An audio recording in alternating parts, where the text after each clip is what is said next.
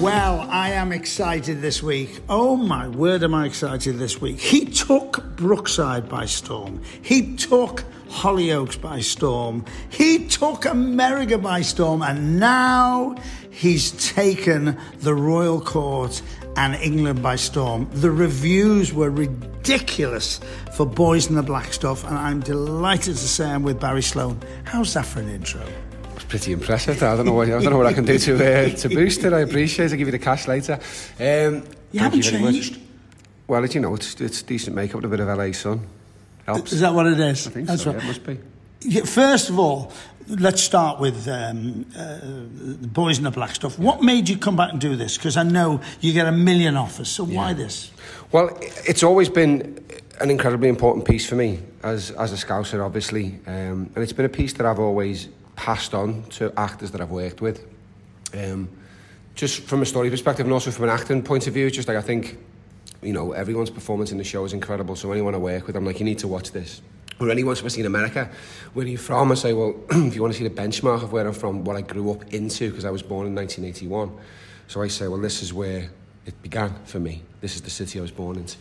It gives them a good ratio. So Alan Bleasdale, you don't need to have a second thought about working with him. James Graham being involved as well, easy. So Boys in the Black Stuff being put on in Liverpool, there wasn't a second. What's nice about it is, and I'll say this to you without blowing smoke, you've taken the theatre and it's taken the theatre to another level. It's an incredibly successful theatre anyway, but this is another level. The national newspapers, the press, the reviews, you must be overwhelmed. Yeah, absolutely thrilled with it. I mean, we knew we were bringing something special. We knew the piece was something special. With it being a full Scouse cast, you know, on a daily basis, makes me incredibly emotional that we get to bring it and deliver it here. And we're thrilled. And it was one of my goals to elevate this city again and get the national spotlight back on the theatre from this city, you know. You talk about the 1980s where this is set, you know, the Everyman in the Playhouse and the repertory groups that were coming out of there, even into the 90s. And we need to get that back in, working class theatre for a city that needs its story told and continuing to be told. It's an honour, it really is. Were you frightened at all that it might have dated? No, I was excited about it. I knew that it would be as relevant, unfortunately, as it was when it was made. You know, it's a different type of crisis, but it's the same thing. So I knew people would understand it. And also, you know, taking back, for me, what it is, the Scouseness that we're selling. You know, it's annoyed me over the years of you know, if you remember, not to diss anyone, but when this came out, you know, it was an incredibly powerful piece of work, and then it was taken by someone called Harry Enfield, who's not from this area, and kind of made it into a bit of a joke. And that always pissed me off. And I did work with Harry at one point. He's a very lovely man, very talented man. He's made a lot of money out of it. But it kind of took away from the importance of relevance of that story and turned it into a clown. And so it was important to take something like Yozza Hughes and give it the power back and the pathos that it had originally. Do you know Bernard at all? I don't. I know his work, and I've studied him, obviously, in prep for this. And he's been in as well. He was in during previews, so I've now done it for Yozza. So I was thrilled to work for him. Alan Bleasdale did a movie called No Surrender. I'm not an actor, I'm not a moviegoer, but I played a has-been gay comic who dies on his arse. It's called typecasting. And the greatest line from it is, I go and I die on my arse. I really do die on my arse. And they did it, so I did, and it was horrendous. And I came off, and I say to Bernard, who's the doorman, don't judge a book by its cover. And he says, it's all right, I don't read. Brilliant. Is that a Bleasdale? Is that a Bleasdale line? Unbelievable. Yeah. Unbelievable. He's just a wonderful writer, isn't he? You know, it was a gift for Bernard, that character, and it's a gift for me this time round. You know, you got to remember at the heart of everything of what Bernard did and what I'm doing now, it's Alan Bleasdale. It's his brain that you're living in. It's his character he created. If it wasn't for Alan, no one would care. If it wasn't for Bernard, no one would care that what I'm doing now. And so both of those men are important. What I love is, and I was nervous to see what I was going to experience. Mm-hmm. It did take my breath away. It also depressed me because I lived through those days, which was horrendous, which is what theatre's about. You have given Yozza a different slant, and I'm thrilled. It's a different style. But it's still yours.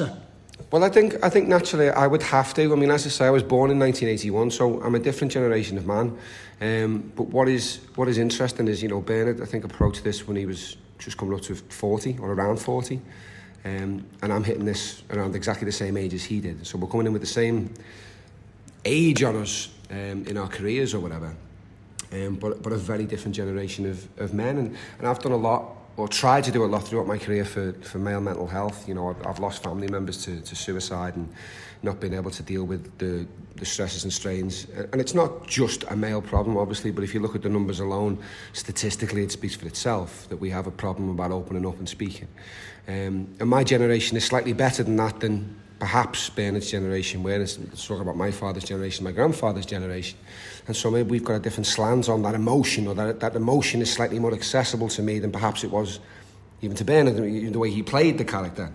So I've opened him up a little bit, and he's got, a new slant to him that way. But the rage is there, and the truth is there, and the power is there, Without spoiling it for anybody, I will say one of these scenes several scenes that freak me out and shows the quality and the ingenuity of your acting abilities was when you talk to your kids, which aren't there. And that just blew me away. Yeah. It was just... It's just because you're wondering where this is going, and then of course you realise what a complex man he is. Yeah. Let's leave this aside for a moment. Who's Barry Sloane? Where the hell did it all start? Oh, for me, it was amazing. I was and am a musician. That's where I was starting out. I was in bands from when I was 13, 14. I was playing the Cavern most Saturday afternoons, pound a pint. Up there doing Beatles covers and things like that, and was in it for years. And we were rehearsing at the rehearsal studio in town, and some producers, casting directors were going around. They were making a Beatles film in '99, and they were looking for actor musicians. So they came in and they were,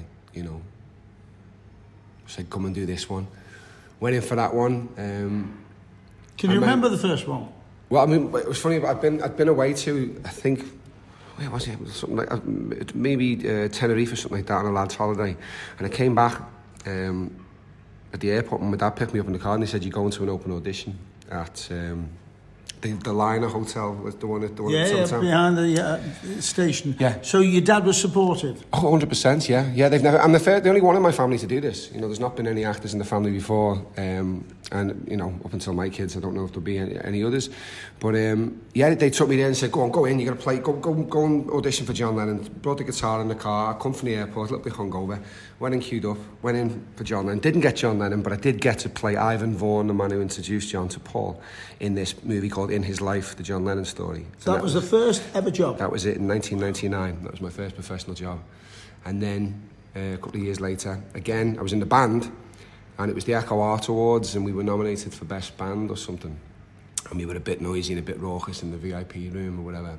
And Phil Redmond noticed us going mad. I was knocking drinks over and being a bit leery. And then an audition came up for A New Family in Brookside, and I went in for it, and I got to the point with Phil Redmond, and he said, "Were you in that band that was pissing around and going nuts on that table next to us at the Echo Art?" I said, "Oh yeah, I was." Even I thought so. And then forever grateful to Mr. Redmond. He gave Did you know Brookside? I knew Brookside, yeah, of course. It was huge for me at the time. I remember when I got the gig, sat in the middle of, Ron Dixon and Mike Dixon at the time, and just being like, "This is mad," And that's when the world started to open up for me, really. I didn't know what was going to happen. And I've been very much like that with my entire life. I trust in the universe, I trust in the process, and I let things unfold in front of me. Did you want to go musically that direction, or were you quite happy over the acting? I was always the front man of the band, so I was always a performer. I was more of a performer than I was anything else. When I look back at it, I was always in punk bands and throwing my guitar around the stage and smashing things up, and generally trying to show off a little bit, which makes sense. So it makes sense now, it's clear. And the guy, one of my teachers at music college was like, I think there's quite possibly some more talented musicians in this room, but you're the only one I see will definitely have a career on the stage.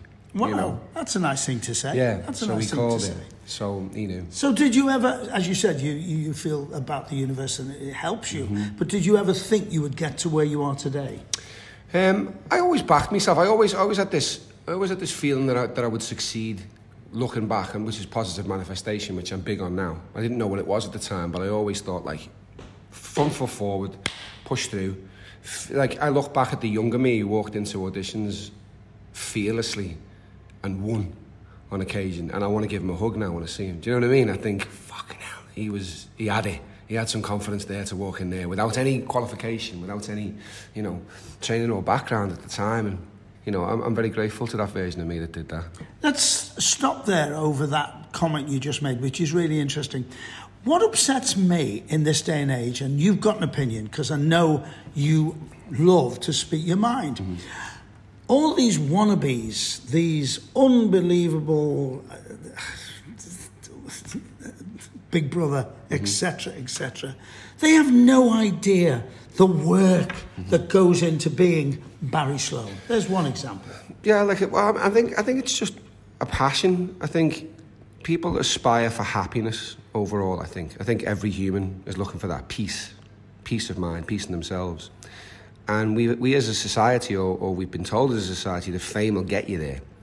And one of the things that I know to be true with the relative amount of success I've had is it doesn't really fix anything. It's not going to solve anything in your day-to-day life. Notoriety, fame, success, money. You've got to do the work on yourself. And a lot of people get disappointed by thinking that the quick shortcut is to get maximum exposure as quickly as possible. And the new generation from mine has got a new way of fame now. You can create your own stuff now. It's quite an exciting time as a creative in that you can make your own short films, you can make your own TV shows, you can make your own podcast, radio shows. The game is massively open. There's really no excuse anymore. It was harder, certainly for yourself to break before my generation to get a break in the entertainment industry was even more difficult. So the graft you have to put in is different. But talent is the same, and talent will out, I believe. And I've witnessed that in my own career and the career of actors I've worked with. Eventually someone gets there, How long were you in Brookside for? 2002 to its end in 2003, so maybe like a year and a half tops. I think it was about 45 episodes all in. So you're part of history because it was revolutionary. Oh, Phil incredible. Stayed and put his money where his mouth is, stayed in Liverpool, didn't go to London, could have gone a million times. Yeah. And I, as a late night radio presenter, lived off the stories. And I always remember straight away Max Farnham, Stephen Pinder, with a Down syndrome child. Yeah. I had weeks of people coming on my show. So it was very relevant, wasn't it? Yeah, it was. Yeah, it was incredible. And you know what? He gave opportunities to a lot of young Scouse actors, and I'm forever grateful for that. And that's something that I really want to do with this city in whichever way I can going forward, is to create opportunity and to get people who might not find the arts as an option. God knows the powers that be at the moment are trying to stop that being an option, because you can jump class, you see, you can move up quick. And he did that for a lot of people, and because we haven't really got that now. I mean, Hollyoaks is still here, but Brookside really was a place where you could come in with your accent and be you, and sell what was exciting about this city. And so, a lot of people eternally grateful to him. Yeah. What was the gap between Brookside and Hollyoaks? Oh God, years. Long. Yeah, I finished in 2003, and then I didn't do that till.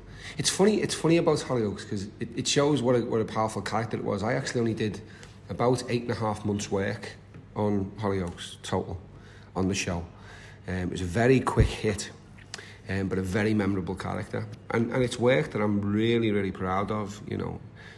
He was an absolute psychopath, a bit of a lunatic. Was he? Because I never watched Hollyoaks, but I remember. I don't know why I watched your episode. Was it a church or was? Yeah, we blew a church. Well, I mean, I can see you now in the very melodramatic way that soaps can do. We blew up a church with all his siblings in. Yeah, it was. You know what? I don't know. And you saw the play the other week. I don't know how to do anything other than with everything that I have in me. That's it. Well, I'll just reiterate on that because I was exhausted at the end of Yozza and the whole production. And by the way, you've surrounded yourself with an awful lot of talent. My God, the cast in this is incredible. It's 10 absolute powerhouses. Each and every one of them carrying, half the cast carrying more than 4 roles each, and seamlessly going between them. This show is a true ensemble piece, and it would not hold up without each one of us, That's a nice thing to say. The weight, you know what I mean? Yeah, I'm talking to Barry Sloane. Why America? And what was the decision? Well, or were you poached? Well, no. What happened was I did right after. Well, there was a little bit of gap after I finished Hollyoaks, but it was around the same time. So it was like 2008. I finished that. In 2009, I did a play at the Royal Court Theatre in London, Sloane Square, funnily enough, and it was a new play by Jez Butterworth, working with an actor called Mark Rylance, Mackenzie Crook, and it was a new play called Jerusalem. We didn't know what it was going to be, how it was going to go, and it became what has been known to be one of the greatest plays of the 21st century. It had a sellout run at the Royal Court. It sold out the West End. We finished that West End run. We went to Broadway. While we were in New York, I again seized the opportunity to say, okay, well, while I'm here now, I'm going to maximise this. So I made sure that I reached out to as many people as possible to come see the play. I was able to get representation while I was over there. And so when the play finished in New York, we came back and did another run in the West End. And I started doing tapes with my agent then from New York while I was in London, sending them back over. And during that last run, I booked a film with Michael Keaton and Michelle Monaghan called Penthouse North. And so I left the play at that point and went out to Canada and shot that movie, and then booked a TV show in Los Angeles called... I did a pilot actually called Gotham, which didn't end up going on, but I was a lead for ABC Network over there. They really liked what I'd done, and they had a hit show at the time called Revenge, which they then asked me to be on, and that was it. We kind of moved over. I went over for 4 episodes, contracted. By the end of the 4th episode, they'd made me a series regular. I ended up doing 44 episodes out of, it was supposed to be 4, so family moved over, and before we knew it, we'd emigrated, really. I loved Revenge. Thank you very much. I thought it was tremendous. I thought, there's nowhere else this can go. It was one of those. No, I'm sorry. They can't use another storyline. There's nowhere else this can go. Yeah. It was incredible. It was perfect. I loved it. Beautiful writing. Yeah, it was amazing. Yeah, Mike Kelly's a talented showrunner, writer. He created that show. I've got a lot of friends still from that show that I see regularly. We went to Emily and Josh's wedding, actually, who had played Emily and Daniel in that. They got married recently. They've had their first child. Yeah, it was a wonderful experience. And as I say, that was it then. I was over there and working. I've been fortunate to live and work over there ever since. So since 2013, we've lived in or between Los Angeles and the UK, depending on what work I'm doing. So tell us about your wife, because you're very happily married. Yes, yeah, Katie Sloane, her name is. She is an incredibly talented businesswoman, Reiki master, spiritual healer, celestial goddess. She has a book out at the moment called Celestial Goddess Rising, which has been on sale for the last year or so. She's doing really well. She's just completed the audio book, which comes out. She is one of the most selfless, beautiful human beings I've ever met in my life, and I would not have been able to have any of the success that I've had she not sacrificed a great deal of her own time to raise our children and to move around the fucking world, and to allow me to go off and immerse myself in other people from time to time, and pick up the slack. And I try and do my best to do that for her whenever I have a break in my schedule, so we try and do it as a team. How old are the children? My daughter Gracie is 13, my son Lennon is 7. And how do they feel about Daddy being an actor? It's fun. Gracie actually came to the show, press night. It's the first thing she's ever seen me do. I mean, they know about Call of Duty and they've seen the video game stuff and things like that, but they've never really seen any of my work because I haven't really thought it was suitable up till this point. And I know this is quite a heavy piece, but she's old enough to come now and understand this, so it was amazing for her to see it. She's starting to understand it now, and when they see trailers come on for things, they kind of go, oh, that's weird. We went to Smith's toy shop the other day, and as we walked in, I took them out for the day on a Saturday, and I said, come on, we'll go and get you a toy each, or whatever. So we went in, and there was a huge poster for the new Call of Duty game, and all these video games there, and Lennon was like, that's weird, isn't it? So they're kind of seeing things like that, which is odd. which didn't happen. I mean, my dad was amazing, but that didn't happen, you know. Going through your career, Yeah. am I right in assuming at one stage in your life you changed, you went more politically minded and used your profession and your status and fame to get some of your points out? You like speaking your mind. I've always been like that. I think it's kind of just been a spiritual journey that I've been on. And one of the things about opening up your throat chakra when you start doing the work is you have to speak your truth. You have to. You can't, not voice it. And so wherever if I've gone through something, as I say, with regards to mental health or with depression or I try not to get too political because I find it fucking terribly boring. It's interesting though because you are the future. Because right now you're living in America, you're living in England, and both governments are screwed.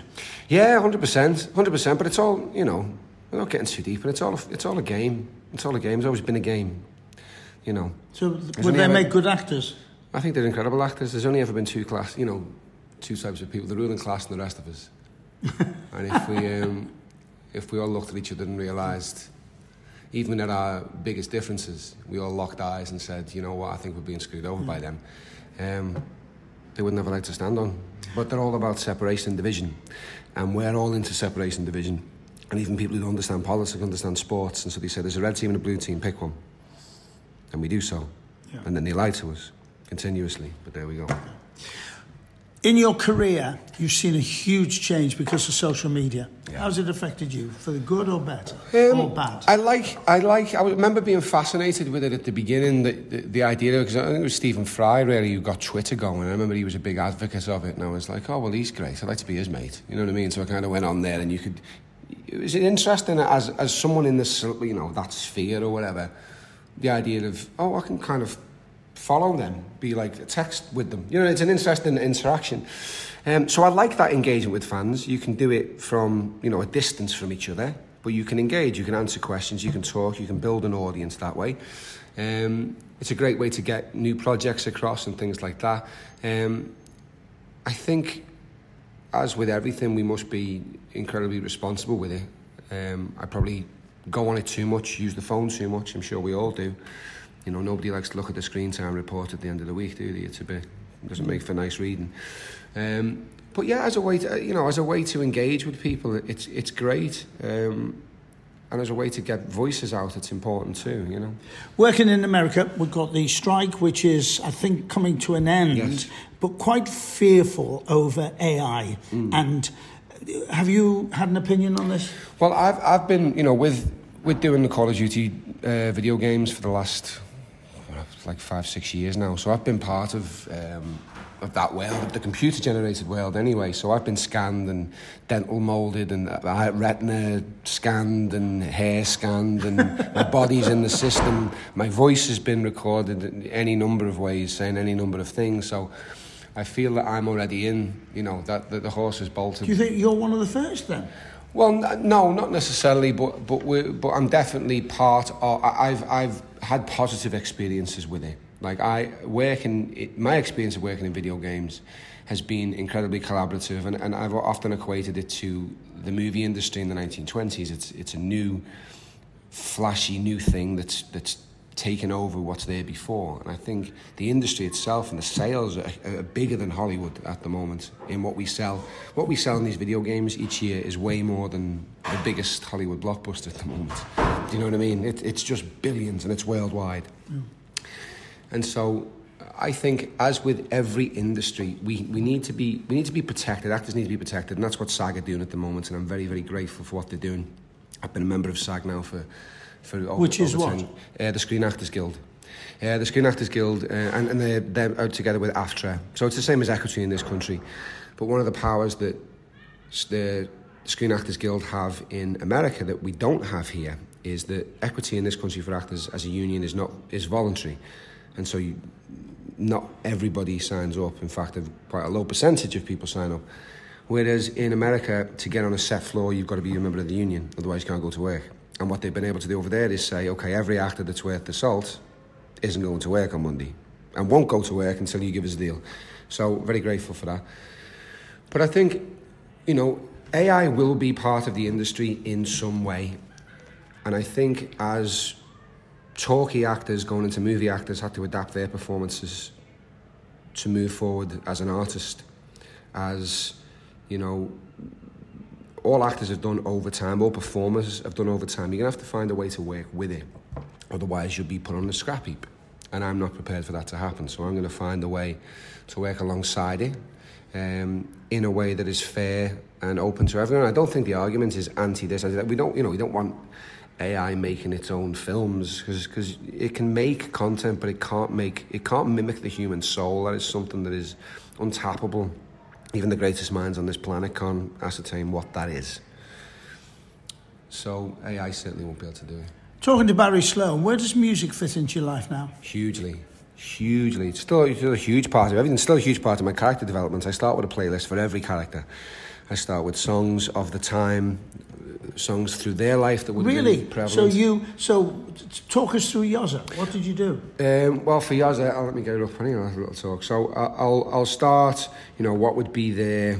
This is great radio, this, isn't it, when I'm putting this on? But you'll see here, so I have my own playlist here, right? Yep. So I'll go down, you can see I've got some Rolling Stones. So on his phone is Yozza Hughes. Yeah. So these are songs from the time? These are the songs that I've not spoke to Bleasdale about it or anybody, but these are songs that I think at certain points within Yozza's life would have meant something or would have been part of, you know, because in his pomp, probably in the late 50s, mid 60s, you know, he would have been, or you know, mid to late 60s was his prime, you know, and he would have been successful, and he was off in Saudi and making money and out with the women and being a charmer and all this. And so there's a lot of that type of music in there. And then, you know, there's some stuff from the 40s and 50s with his childhood and things like that. And then I'll try and bring it into, as we get closer up towards the 70s and 80s, the songs start to get darker, and his tastes change as his life changes. And I'll use some of them pre-show in the dressing room just to kind of get in the vibe just of it. To get really. the vibe, that's incredible. Yeah. What about you making music yourself? I still play. I still have. I'm a bass guitarist is my main instrument. So I have bass guitars around the house. I got guitars. My son's now we've been in drum lessons for coming up to a year now. So he's only 7 and he's got a year's drum under his belt. So I've called him Lennon. I've got him playing the drums. I'm doing all I can for him at this point. So yeah, music's a huge part in our house. My daughter Grace is a wonderful pianist. She's playing piano all the time. We have a lovely piano in ours. So we just and you know, and as I said before, Katie's an incredible artist as well. So there's always art and music flowing around the house. Tell me, I've done 36 pantos. When I've been in a happy panto, I have dreadful depression because you've been together with a family. Yeah. You've got. I could start crying when I think of the talent and the stage set and the people putting the show on and the writer. How will you be at the end of it? It's always a loss. You know, I always take the last night on stage, particularly. I'll take a moment as I go, and I always think of it as putting the character to bed. You know, you kind of it's a loss. It's a death. In some ways, you know, without getting too much, you know, especially if you play the character for a certain amount of time, it's like, okay, well, that's it. TV shows can go on a bit longer, but you live them, you breathe them, you try and humanise everything you can. And, you know, the best thing about something like Yozza is I'm incredibly honoured to do this, and who knows if there's any life beyond this, and whether I'll be able to do it or indeed will want to do it. But other people get to embody it, and so I'll miss the cast. You always do.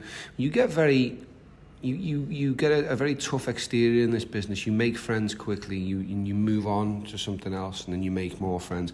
And the show business friendship. 100%. It's very unusual. But they always. We haven't seen each other for years. No, you just pick up. 100%. And there's a shorthand. Yeah. You know, you all understand what it takes to be in the business, and so you go, yeah, okay, I get it. The night I was in.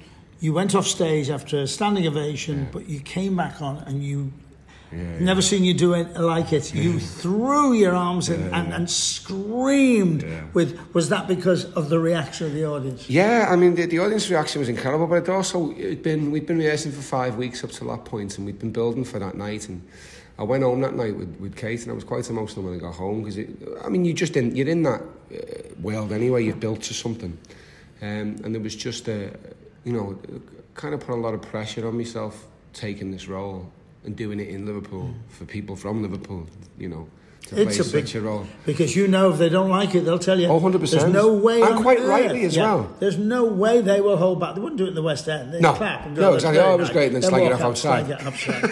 Yeah, it's true. There's an honesty to this theatre. Yeah. So what's the future for Barry Sloane?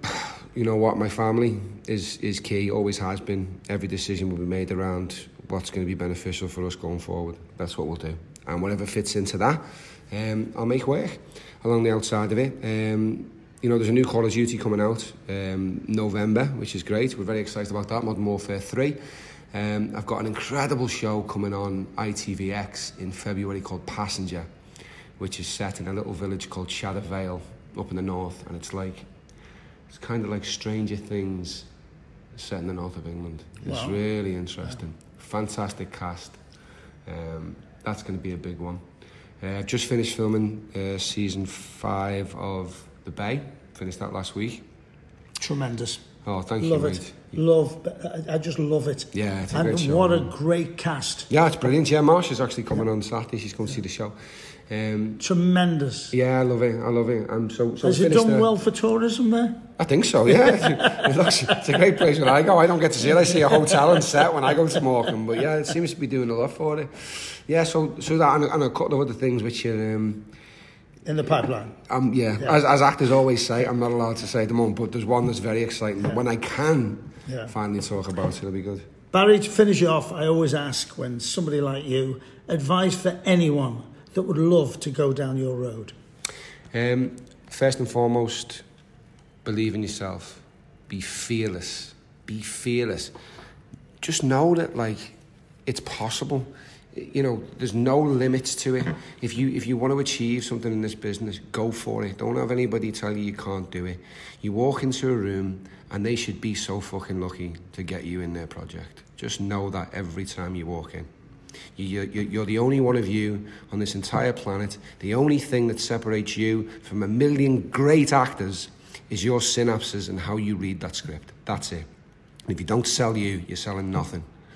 So don't try and put yourself away, bring yourself to the front, and you'll do it. Thank you so much for joining us on our podcast. Why not subscribe? It's free. So join us and tell your friends. It's great going on walks and doing whatever you want to do and then putting Pete Price on. We've got a back catalogue of over 100 interviews. Join us. Subscribe. It's free.